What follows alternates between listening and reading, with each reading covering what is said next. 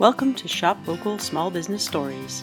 This is the Commerce in a Time of COVID series where we're taking an in-depth look at how businesses are coping with the immense changes taking place in our world in the spring of 2020. In today's installment, Shop Vocal's Heidi Barraza talks with Sandy Duty of Fringe on Main, a boutique shop in Wakefield, Massachusetts. Fringe on Main is a small retail shop. I started it with my daughter about 7 years ago, and we started out doing repurposed furniture and some small gift items, some reinvented pieces. But the shop is so tiny that I started doing gift items because we could get more out of our real estate doing small gift items, and that really took off. I create almost everything I sell, and that's become my niche. So I don't. Wow. I don't have consignment items in there. I'm basically a one-person operation. I make it, I sell it, I market it, I do the business side of things.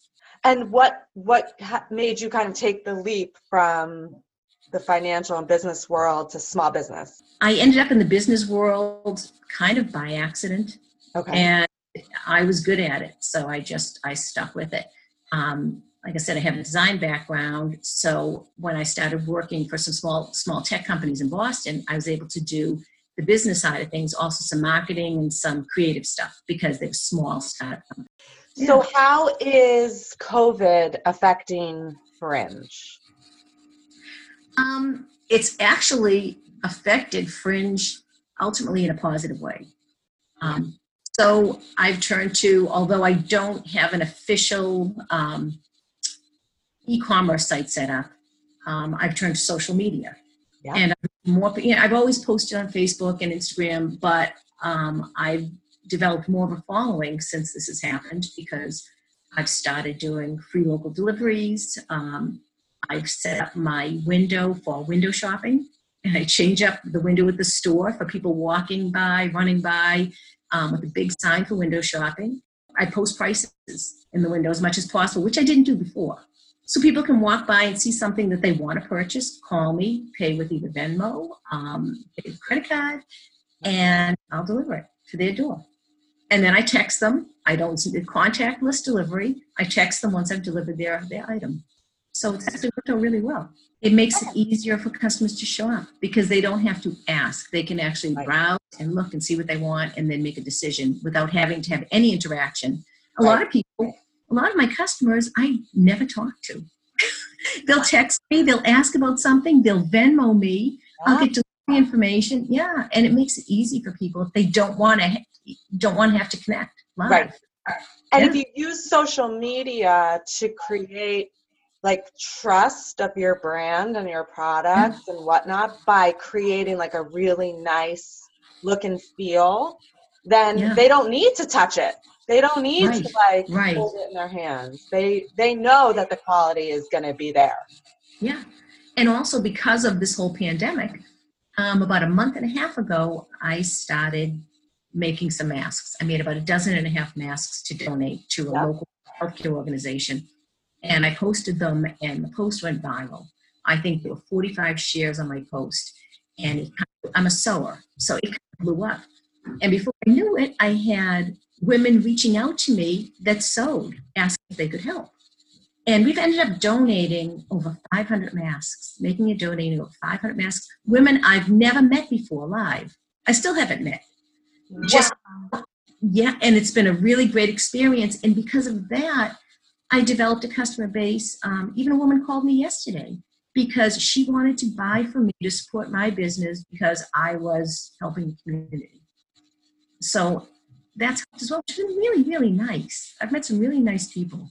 So how do you think this will change the way you conduct your business post-pandemic?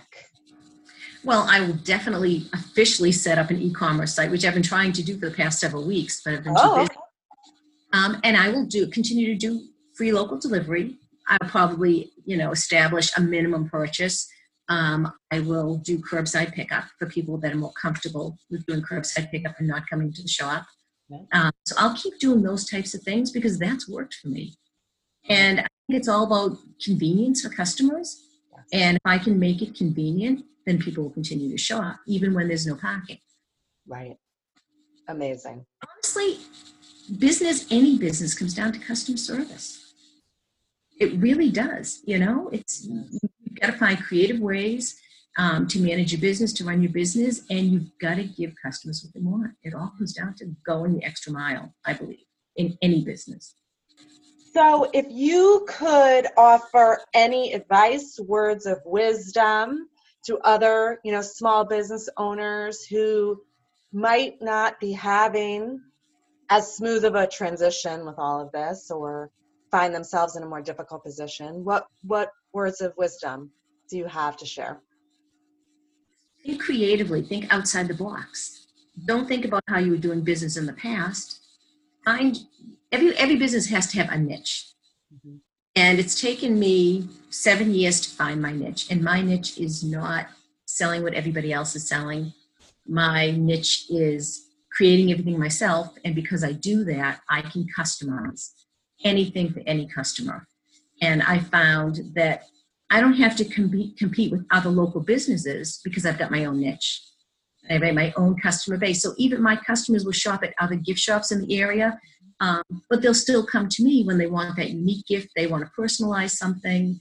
They have an idea for an item that they would like made for a gift. And I'll brainstorm with them and do that. So you need to find your niche. You need to think creatively, think outside the box, different ways to keep that customer base coming back. So what is the one thing that you would like to tell your customers and clients?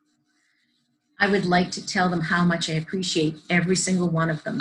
The regular customers that keep coming back to me, the new customers that I've met over the course of this whole pandemic that have wanted to support my business because I've been giving back. They want to make sure that I stay in business.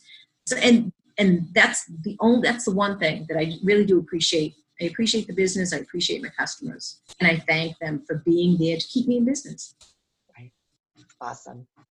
Well, it sounds like that's what they're doing, and it sounds like you're doing a great creative job in connecting with them and remaining connected. And that's what all of this is. That's what business is, right?